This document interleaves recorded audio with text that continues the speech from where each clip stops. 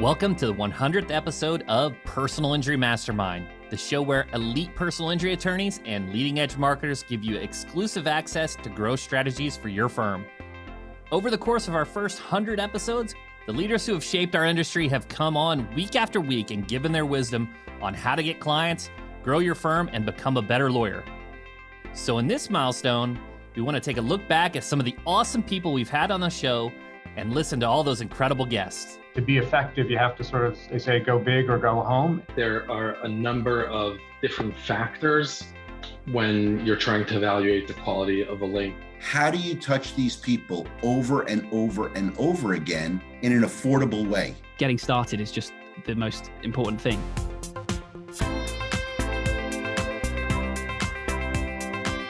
Today, in this mega episode, it's all about how to get clients.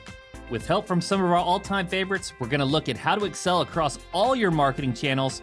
We're huge proponents of omni-channel marketing over here. We'll cover TV, radio, social media, and digital marketing before heading into our bread and butter, the wide world of SEO, with some of the biggest names in the business. These all-stars will share their hard-won wisdom to elevate your marketing strategy and get you the clients that will take your practice to the next level. If your page is on private, it's literally like having a business with a door that's locked and closed up front. We're all different people. I advertise to what I believe are my strengths. Don't get on TikTok if you know that your audience isn't in their 20s. The less you spend, the cheaper it is. I'm your host, Chris Dreyer, founder and CEO of Rankings.io. We help elite personal injury attorneys dominate first page rankings with search engine optimization.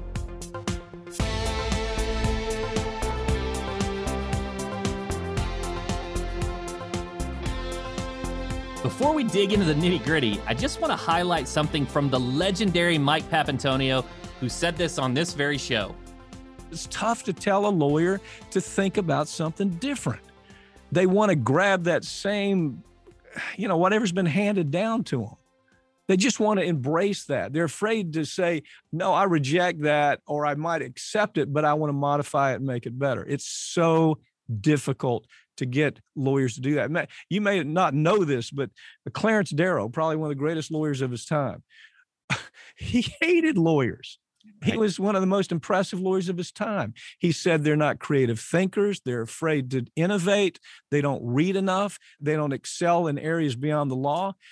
And his point was, we have to do all of that to be sustainable. Not just sustainable in your practice, but sustainable as an individual that has any kind of cultural impact. If you want to become successful and you want to help more people and make the world a better place, you have to be willing to get outside your comfort zone. So I urge you to bring Pap's spirit of innovation to this episode. Not all these ideas will be right for your firm, but some will be. They'll just take a little courage. To kick us off, let's talk about television. Personal injury attorneys have been using TV ads to attract business for decades, and we've had several masters of the art on the show talk about why it's so effective and how best to pull it off. First up, we have James Farron.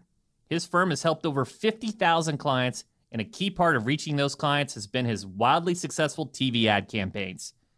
Well, I think when I decided I was going to be a personal injury attorney, it seemed to me that the big time was going to be people who were on TV. That seemed to be how you got a lot of cases, how you got some notoriety. So I think I was always interested in going in that direction. So when I had early in my career a big result, big settlement, I decided to plow that money into a TV campaign. And I thought that the Market Masters campaign, which is the one that we used, was the most innovative. I liked it because I thought it looked professional, really well polished. And frankly, I didn't have to be on the ads myself. I think that would have been, I'm not that great of an actor.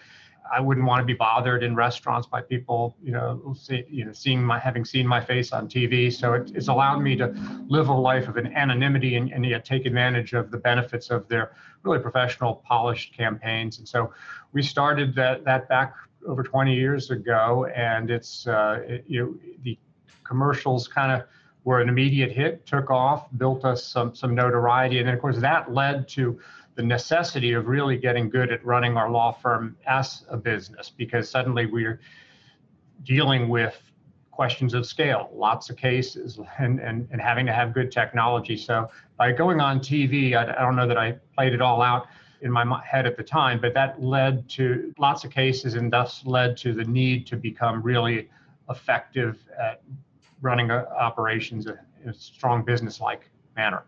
I've always wondered, what are some of the foundational recommendations when it comes to TV in terms of, minimum budget to even consider it, just some of the basics. And I have always heard you got to advertise during the news and sports because that's where people watch live TV. What are just some general advice to those looking to maybe do TV in today's time period? The amount that you need to spend depends on the size of the market, obviously. We like being in the top 3 to 5 positions in the market because if you're pretty far down the list, you just don't get enough visibility and your message is drowned out. And so I think that to be effective, you have to sort of, they say, go big or go home and be a strong player there. I'm a big believer. I think TV is a direct response vehicle. At least for us, we're looking for people who have been hurt. Most people, if they've never thought about who their lawyer is going to be, if they happen to get involved in a serious wreck and need a lawyer, a lot of people have not thought who that person's going to be in advance. Right. So what we want to do is catch people in the moment when they're in need. And we do that by running lots of daytime TV commercials. Now, there's other schools of thought, which is go to more of a branding approach and run commercials at different times of day, evening news. I have found that less cost effective. For direct response, I'm a big believer in just running on the air broadcast commercials during the day in heavy frequency. That's a formula that's expensive, but it does work. And I think it leads, if you can afford to do it, it can lead to a good number of cases on an effective, cost-effective basis. It was so great to hear James talk candidly about the financial realities involved with TV advertising. And he isn't the only one to subscribe to the go big or go home policy. In my chat with Glenn Lerner, he also stressed the importance of looking at your market before deciding if competing in the TV space is financially viable. Obviously, you have to look at the market to see the cost per TV household, how much is being spent by attorneys per TV household, to see how competitive it is. Obviously, the most competitive markets in the country, Vegas is one of the most competitive markets in the country in every medium, especially TV, but billboards. I mean, you go to Vegas and it's nauseating how many boards, ours included, But Atlanta obviously is incredibly competitive. Baton Rouge, Birmingham, there's some incredibly competitive markets that are just so skewed. They don't even make sense. If you're not going to spend enough to be the top 4 or 5 players in the market, I just think it's almost better to find another way to advertise. Find a place, find a niche where you can have a strong presence. It just depends on the market. It depends on what your message is going to be. Who are you? I don't think people can come and say, I'm going to do the same advertising as Glenn. You're not me. And I'm not going to do the same advertising as John. I'm not John. We're all different people. I advertise to what I believe are my strengths, my ability to be approachable. And, hey, that guy seems like a cool guy, a regular guy. That's what my commercials are. I'm just a regular guy who became a lawyer. That's not going to work for everybody because people are going to see through you. If you're a jerk, they're going to see you're a jerk trying to just be a regular guy. And if you're a regular guy trying to be a jerk, they're going to see through that, I've always looked at it like it's the jury out there. And I'm giving my message, my competitors are giving their message. And who does the jury pick? Who does the jury listen to? And I think we've been relatively successful in our markets that, where we've been the dominant player in all of our markets, that the jury has picked us. There've been a couple markets we've gone into where they said, you know what, guilty. One of the things you mentioned, we had James Farron on from North Carolina. He's like, Chris, he's like, a lot of people talk about TV as just brand, but he's like, I really use it as direct response. And I think a lot of times people say like it's either or. But kind of from what I'm hearing from you is you think, hey, TV, it is brand, but it is direct response during daytime. Yay and nay. Ultimately, TV is absolutely brand building. I think certain types of TV marketing are direct response. For example, your mass torts advertising become direct response because they absolutely, oh my God, I need that right now. But when you're advertising your normal commercials all the time, a lot of times you're just trying to, for us, obviously we have our jingles and we got the branded numbers, and so, in Chicago, 222-2222, call 222-2222. So it stays on their head. Some people, I'll meet them and they'll be, your number was the first number my child ever knew. I hear that about 1,000 times a year, but that's creating a brand. Is that direct response? I think there's a point. I think there's a nexus where direct response and a brand intersect. But I think we're about building brands. I don't think anything's ever going to trump the brand. The reason why I like the brand, so many people go online now to find their lawyers. And so if they go on, they find you in the first page. So go down the first page. A lot of times they say they stop at the top 3. They go through the first page. And they go, oh, that's right. Learn. Oh, man, I can't believe I forgot to. So, that's what you're trying to do. Both Glenn and James see TV ads as a crucial element of brand building. If you're already known and trusted by a potential client prior to their accident, they're more likely to remember you when they find themselves in need of an attorney. For Gary Sarner, it's the same method, different medium. With radio, he sees an opportunity to meet clients where they need you most. Where do car accidents happen? They're on the road. They're on the road in their car. There's a few cars out there that have video capabilities, but every single automobile out there has audio. And audio today, people don't use the term radio as much because people consume audio the way they want to, whether it's on an FM or AM radio station, it's on an iHeart listening app, an Odyssey listening app. And obviously there's Sirius XM and there's Spotify and podcasts, but they're all through the audio system in the car. So listen, nobody wants anybody to get in an accident and get hurt really bad, but they happen every day. How do you touch these people over and over and over again in an affordable way to get an ROI that makes a difference to the business's bottom line? It's with radio. That is, for me, and what I have found in the 8.5 years that I've worked with personal injury attorneys, radio makes a difference, a bigger difference than television has ever made for the people I work with.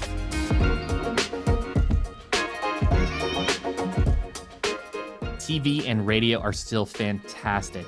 While myself, I see a little bit of the market share shifting on the TV side because of streaming and the ability to skip commercials. It's still very viable for daily news, daytime television, and just overall, a significant portion of the population still watch TV, particularly on cable. So it's still fantastic. And in radio, the reason radio is so powerful is because wrecks occur in a vehicle.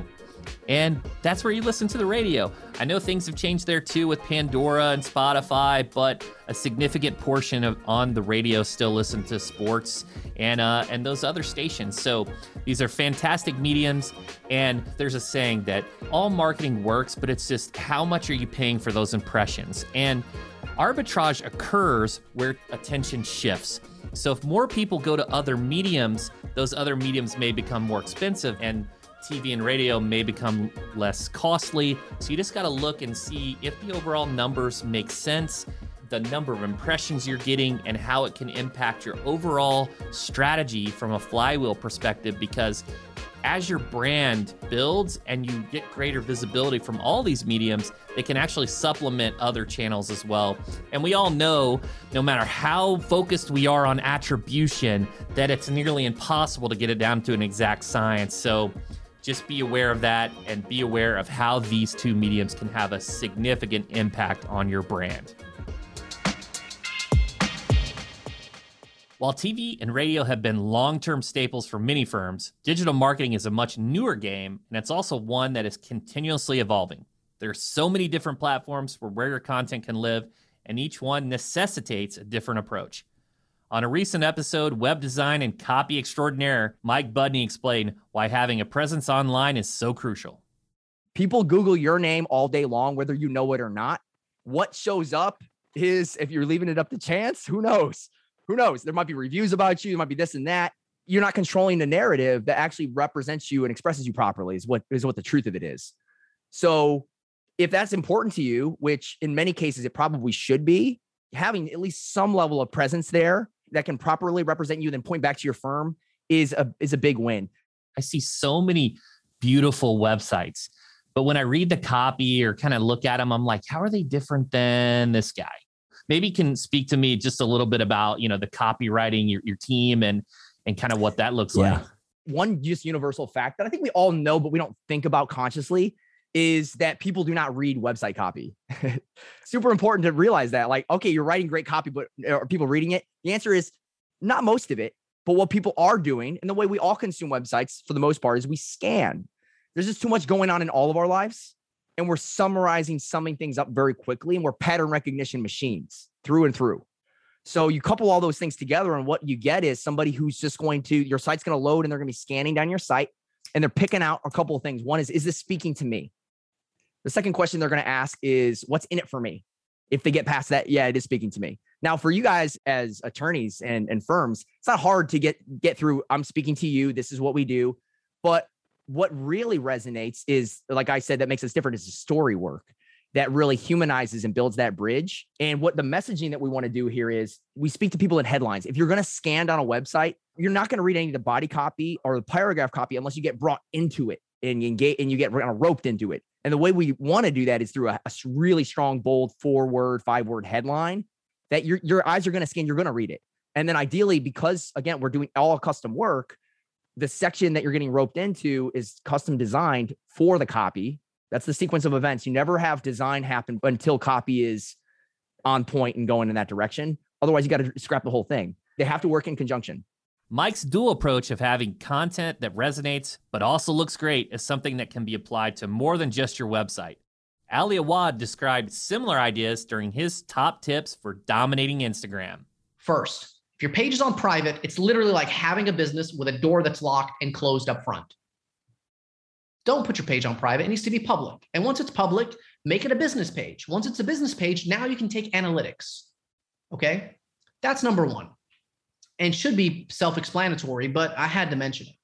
The biggest problem, immediate number two, is obviously if your door is open, then we should be able to go into your store and see what you have to offer. You don't walk into a Macy's and see that there's 100 sale signs right at the entrance. You find that they strategically put something that's going to grab your attention and lure you deeper into the store. They usually put their best product up front. Hey, here's the new mattress. Here's the most comfy couch, that $14,000 cloud couch. You go to Restoration Hardware.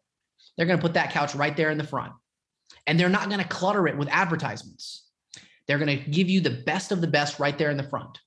So your opportunity to make a good impression on people is your storefront. And I know this because I worked in retail in Joker's Audio in my car audio shop for over a decade. And I strategically put all the radios and the TVs and the fun stuff in the back of the store so that I could lure you in. But in the front, I put all the fun stuff like the hoverboards, right? And the brand new 18-inch Mac Daddy subwoofer that obviously no one could afford, but everyone wanted to touch.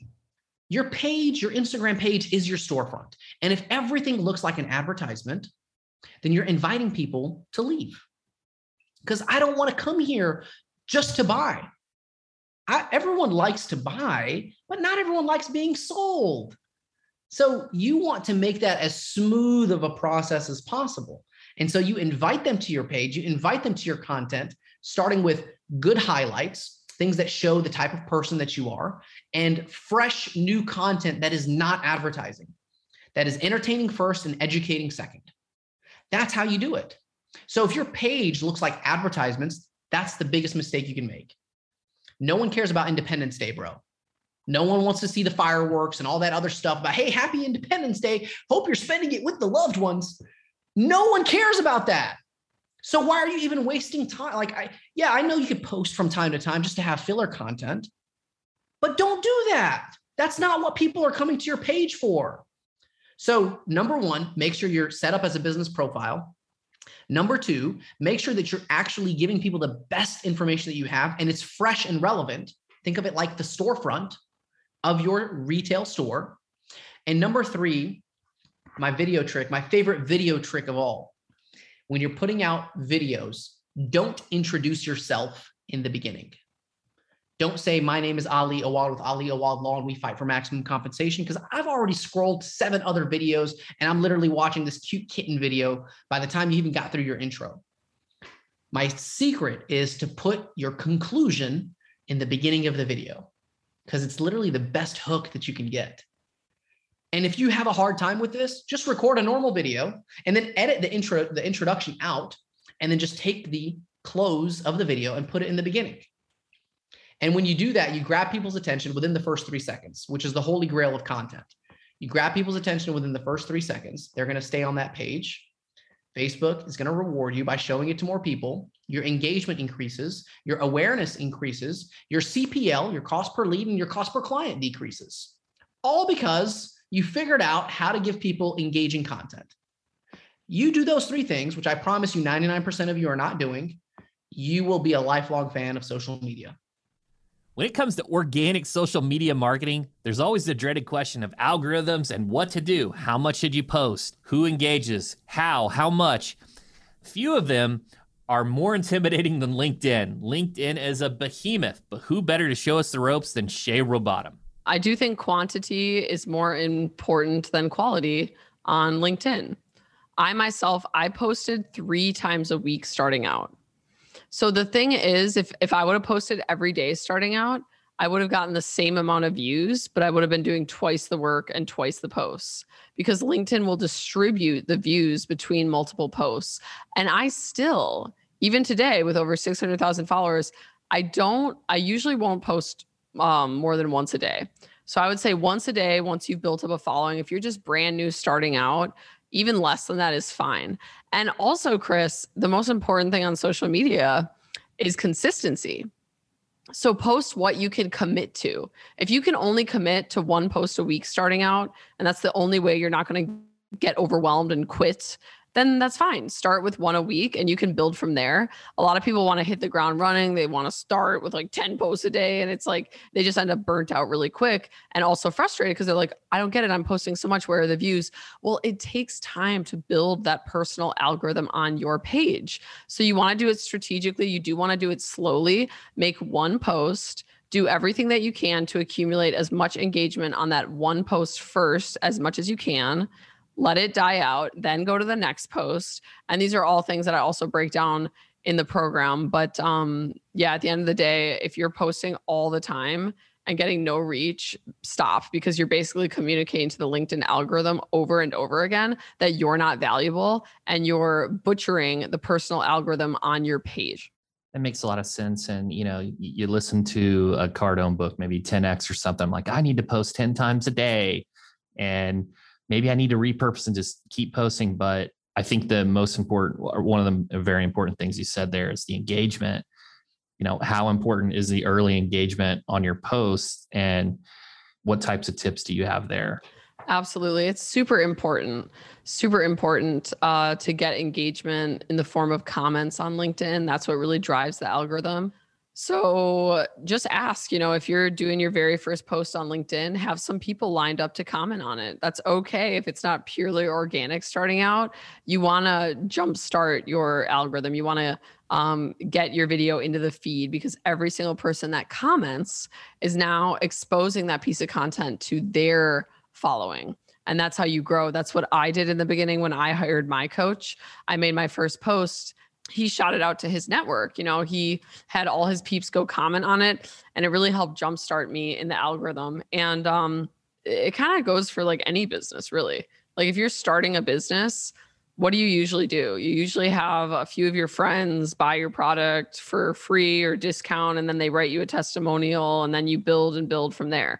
So there is some controversy, I guess you could say, on LinkedIn about the morality of this inorganic engagement starting out. Like, oh, well, you just cheated, Shay. You just had people manually go comment. It's like, that's every business. That's right. If I'm going to do door-to-door vacuum sales, who are the first couple of people I'm going to go to are going to be my mom, my grandma, my sister, and, all the people that I know personally. Like, that's normal. We all need help jumpstarting our business, jumpstarting our brand, and LinkedIn is no exception. So I would say starting out, just have some people to comment right away. Have them comment within the first hour, whether it's your employees, your colleagues, your partners, whether it's your mom. Have your mom go comment on your LinkedIn, and that will help propel your page forward and kind of jumpstart you in the algorithm, especially if you already have a dead profile where nobody is seeing your stuff.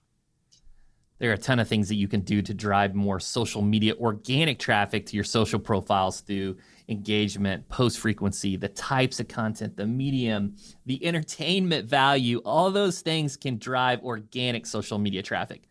But if you want to take a little sidestep and you want to give them a little extra boost, you can always pay for social media traffic as well. So I spoke with Facebook advertising specialist Jacob Malherbe about how to set a paid social budget with surprisingly little money.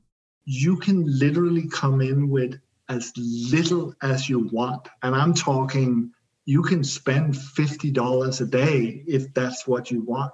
We have no contracts because I think that's bullshit. We have only one thing on our invoice that says any money not spent on Facebook, fully refundable at any time for any reason. So what we try and do is say this, hey, all those people, and attorneys ask me all the time, hey, what are people spending?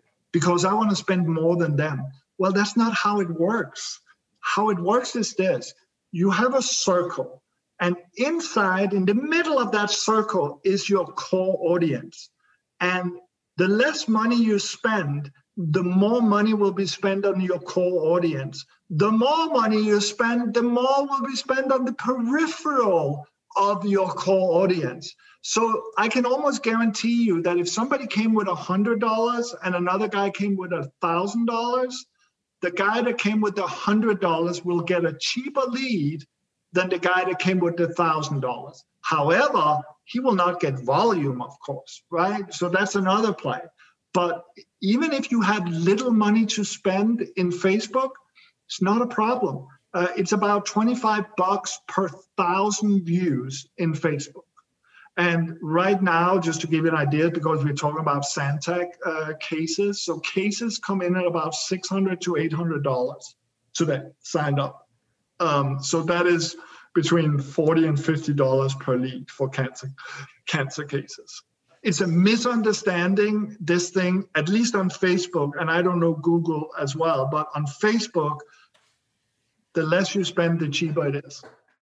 If you're going to talk about paid social, we also got to talk about pay-per-click, and we got to talk about Google Ads. Similar to Jacob, Steve Ginsburg stresses that it's not as simple as more money equals more conversions. And he joined me to talk about the Google quality scores and how to get the most clients from a PPC campaign.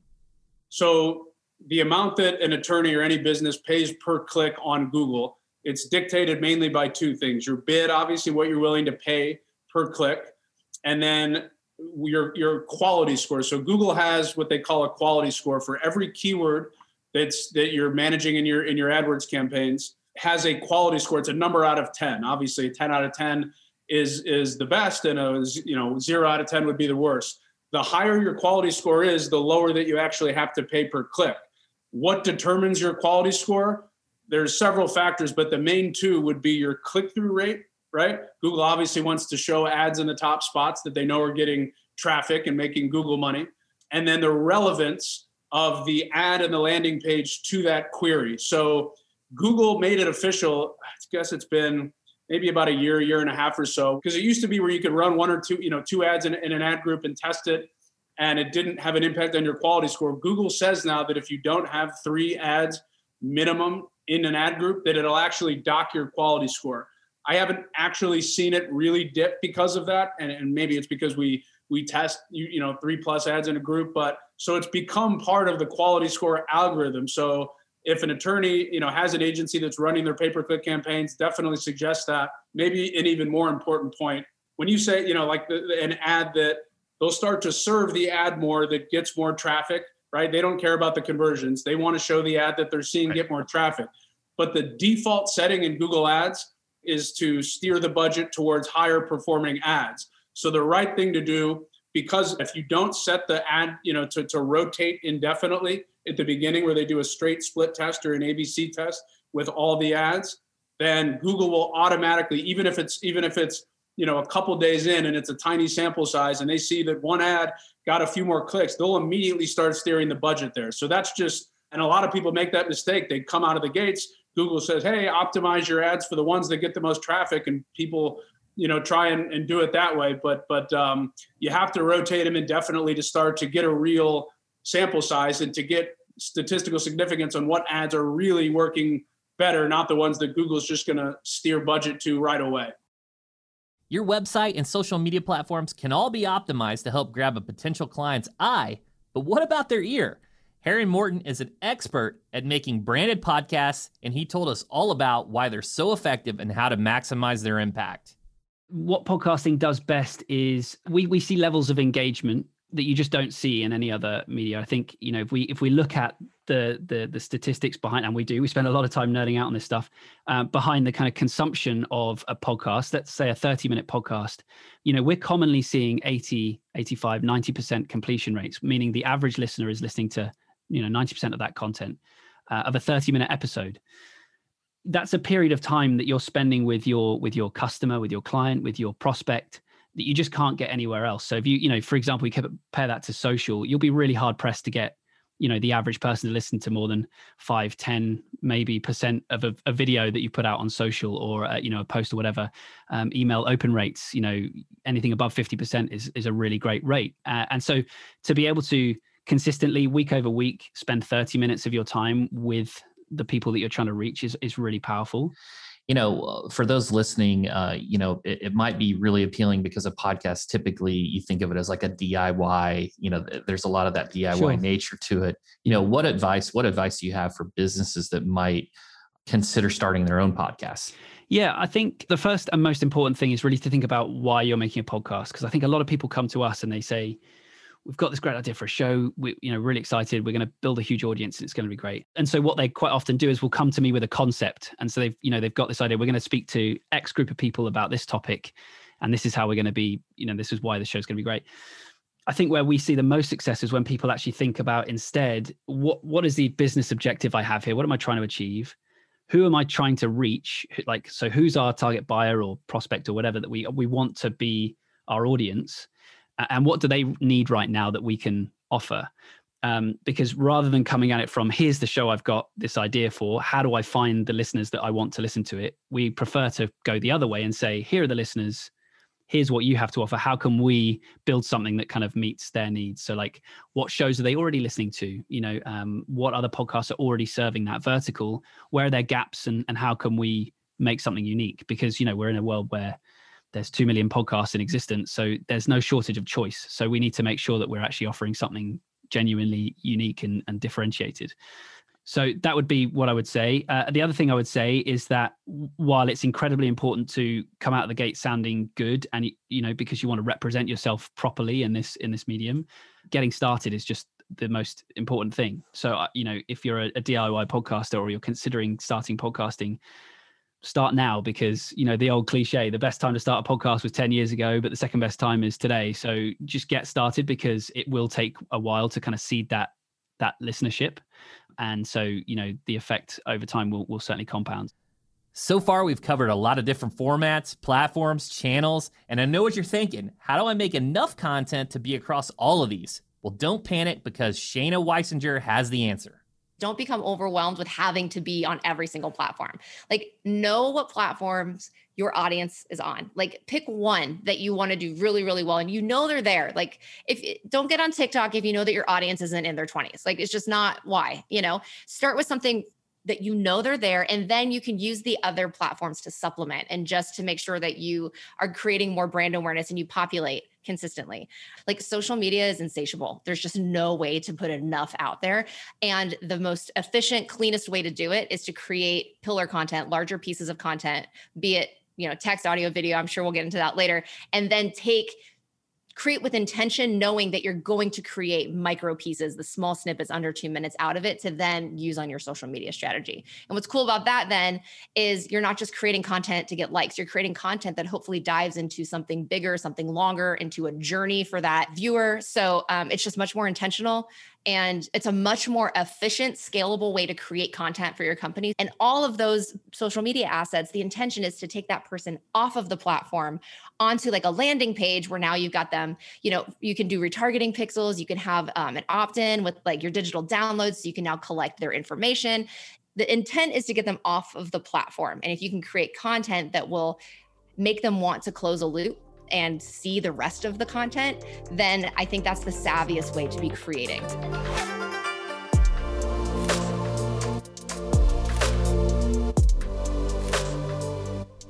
When it comes to social media marketing, in my opinion, the most important thing is consistency. You've got to consistently show up and deliver. It's going to take time to create that following. The other thing is you can't think just about yourself, creating your content about, what are the steps that I need to take after a car accident? And you're creating this content that's all about acquiring personal injury clients. You've got to have some entertainment value. You've got to have a reason for individuals to like your content, to follow your content, and to engage. And that's why I'm a huge proponent of not only doing the organic social media on a consistent basis, but also complementing that with a paid social campaign to boost your content, to get it in front of your potential audience's eyes. Because at the beginning, we all start from ground zero with not a very big following, but it starts to compound, and over time you get more and more impressions.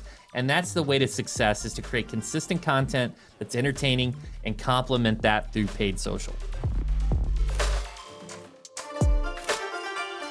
Hey, we've talked a lot about channels, but where does everyone go these days when they want to convert? They go to Google. We're all sentients. We all have our phone within arm's length. So we got to talk about this final area of discussion. We got to talk about SEO. That's my bread and butter. That's what I'm passionate about. We've had the masters of SEO on this show, each with a mountain of amazing advice. But let's start with Brian Dean on why SEO is so important. SEO still brings in way more traffic than any other source by a mile, because those other sources also aren't necessarily getting more organic reach either. If you look at YouTube, there's more ads, it's more competitive, it's harder to get your video seen. On Twitter, organic reach is down, it's more busy, it's more loud, it's harder to get your message seen. If you just kind of check off every other possible channel, it comes back to SEO and email. And those are the two channels that just work really well. And on the bright side of this whole like Google adding more stuff, I don't know if you noticed this, Chris, but I've just seen that 2 years ago, they rolled out a bunch of stuff like 2 or 3 years ago. Since then, it's been kind of quiet, like in terms of rolling out these features that reduce clicks in the search results. I feel like the last 2 years, they've been kind of quiet. I think maybe they found an equilibrium there where it's like, all right, we definitely want people to stay in Google and not leave Google, which is understandable. But we also want to give people what they want. And generally, I think people do want a quick answer sometimes with a feature snippet, but sometimes they want to go to a site. So I feel like the trend isn't like clicks are dropping. Like I feel like they're pretty consistent over the last maybe 2 years, 2.5 years. So for me, I'm not that worried about it. I've tried every marketing channel under the sun, and SEO and email are by far number one and number two. Shifting over kind of to link building. Link building it's difficult in the legal space. Nobody wants to link to a car accident lawyer sales page, a practice area page. So what would just in general, and this is big throwing the softball up there, Brian, in general, what would be some recommendations in terms of link building, maybe attracting links for a difficult niche like the legal vertical? Yeah, I mean, I have experience. I used to run an agency myself, and I had tons of attorney clients. And you're right, it's tough because no one wants to link to a DUI lawyer website. The content that is usually around those topics are usually pretty uninteresting, like what to do if you get pulled over, drinking and driving. Like they're just not content that people generally link to. So what I've seen a lot of people have success with is creating data around these topics and having that be the link magnet. And from there, you boost your domain authority and your service pages will rank. Because like you said, Chris, those service pages, it would be amazing if you could get people to link to them, but they're not. The same way with an e-commerce site. If you have a product page that sells a toaster, no one's going to link to that page ever. So just forget it and just instead build your domain authority, create pages that people will happily link to, they'll want to link to, and that'll boost all the pages on your site. So I think in the case of attorneys, it's in that whole space. I don't see this being done. And it's a huge untapped opportunity in the space because they have tons of data. They have tons of smart people working in all these firms. And what they usually do is just hire some random freelance writer to write 10 things to know about hiring a DIY lawyer. It's not going to do anything. You got to create something that people will link to. And there's tons of interesting data around your actual niche, but also just in general. So if you're a patent attorney, how about writing? I would love to know this. How many patents are getting filed now versus 10 years ago and tracking over time? That's the type of thing people will link to happily.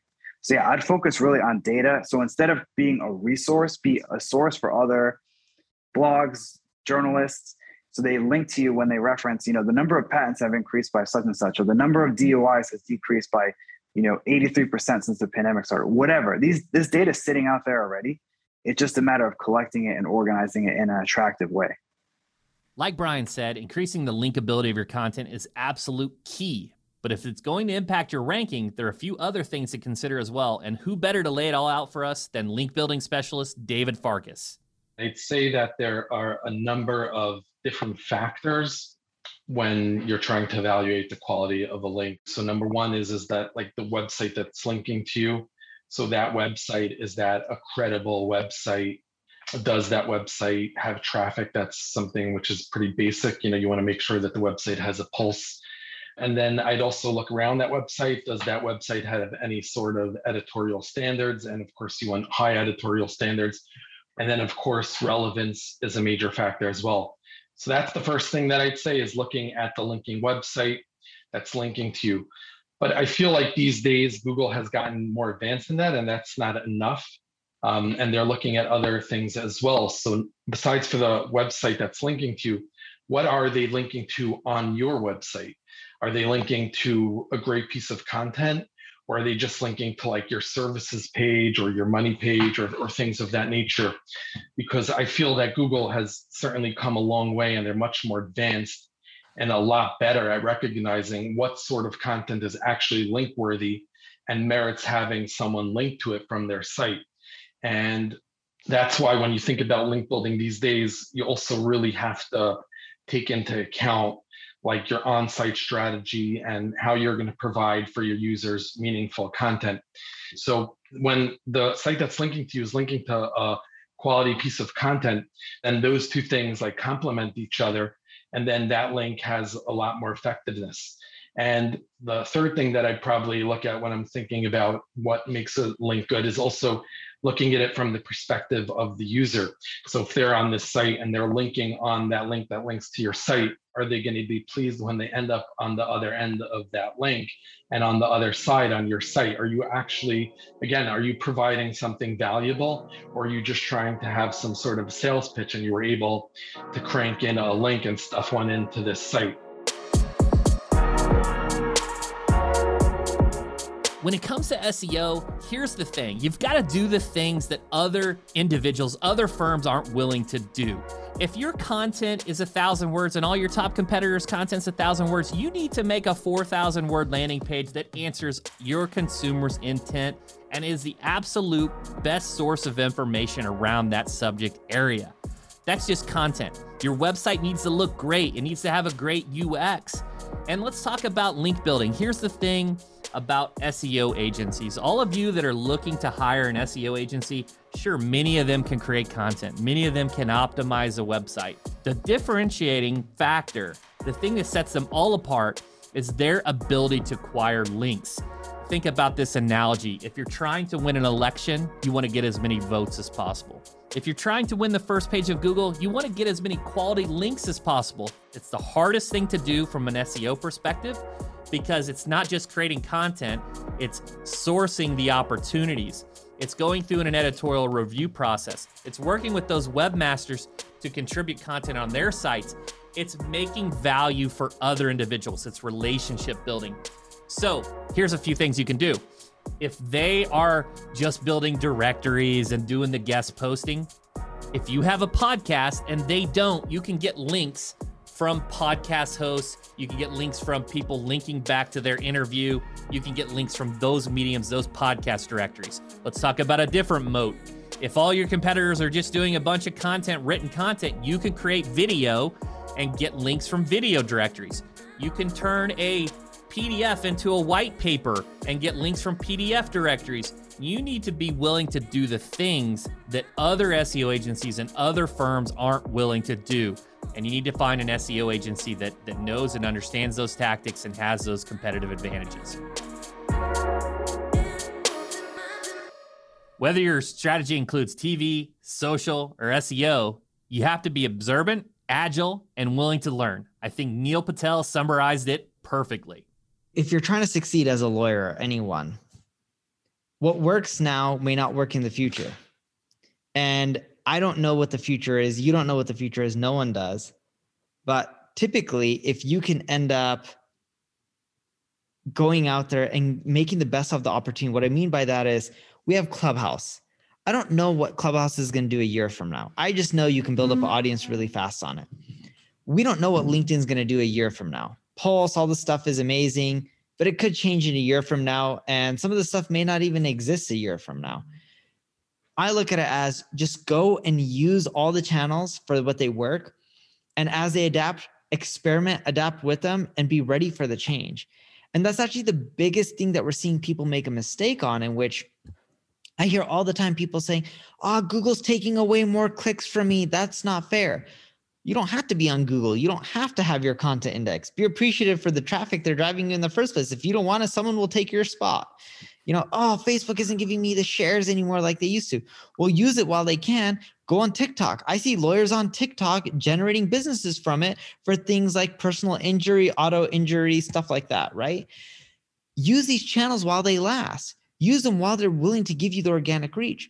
And if they don't complain about it. Be willing to adapt with them. And that's where I think people are making the mistake, in which they're like, oh, I want to just get my rankings on Google, or I want to use Facebook, and I expect them to give me all this love and help me make a ton of money forever. They're businesses too. I can say, hey, you know, you're a lawyer. You're here to help people. You pass your bar exam. Help people for free and help everyone because they can't afford it and they deserve your services. Look, you're going to do what's right for you, whether someone agrees or disagrees with it.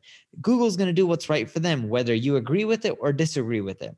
And you got to figure out how to make the best of the marketing world. And the marketing world is consistently changing. Google's doing over 8 algorithm changes a day on average, maybe even 9+ a day on average. Take whatever you can get, adapt, and be okay with it. And that's the reality.